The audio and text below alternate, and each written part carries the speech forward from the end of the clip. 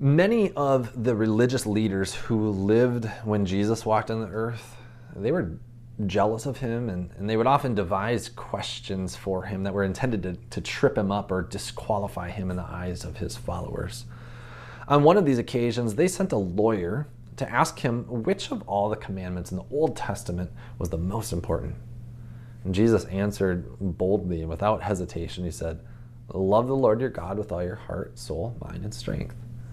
And then he answered, "And the second is this, love your neighbor as yourself." And he said, "Upon these two commandments depend all of the law and the prophets."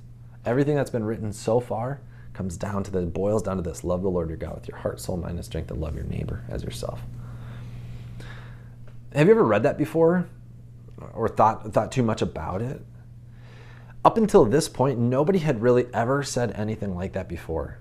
Religious people had always looked at being a God follower as living according to a list of rules, but here Jesus is saying that God wants all of you. He wants you to love him with every single fiber of your being.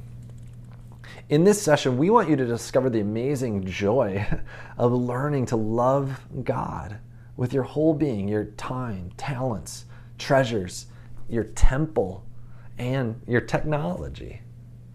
That's right. God is not looking just to see you at church on Sunday and then step back and watch you live your life for the rest of the week at a distance. No, the amazing thing about Christianity is that God desires to live in a beautiful and intimate relationship with you all the time. It would be unthinkable to be married to someone, say that we love them, and then only visit them once a week. Or to say, "Oh, honey, I love you. I really love you, but I don't think I want to share with you my time or my abilities or my money." How long would a relationship like that be able to last? Our relationship with God started when he created us and when he sent his son Jesus into the world to rescue and save us. From there, our relationship with him has deepened as we respond to this great love of God by giving ourselves to him and his purpose. To say that this is a foreign concept in our culture today is a huge understatement. Very few people outside of the church know or believe that God desires a relationship with them. They think of God as demanding from us without giving anything at all.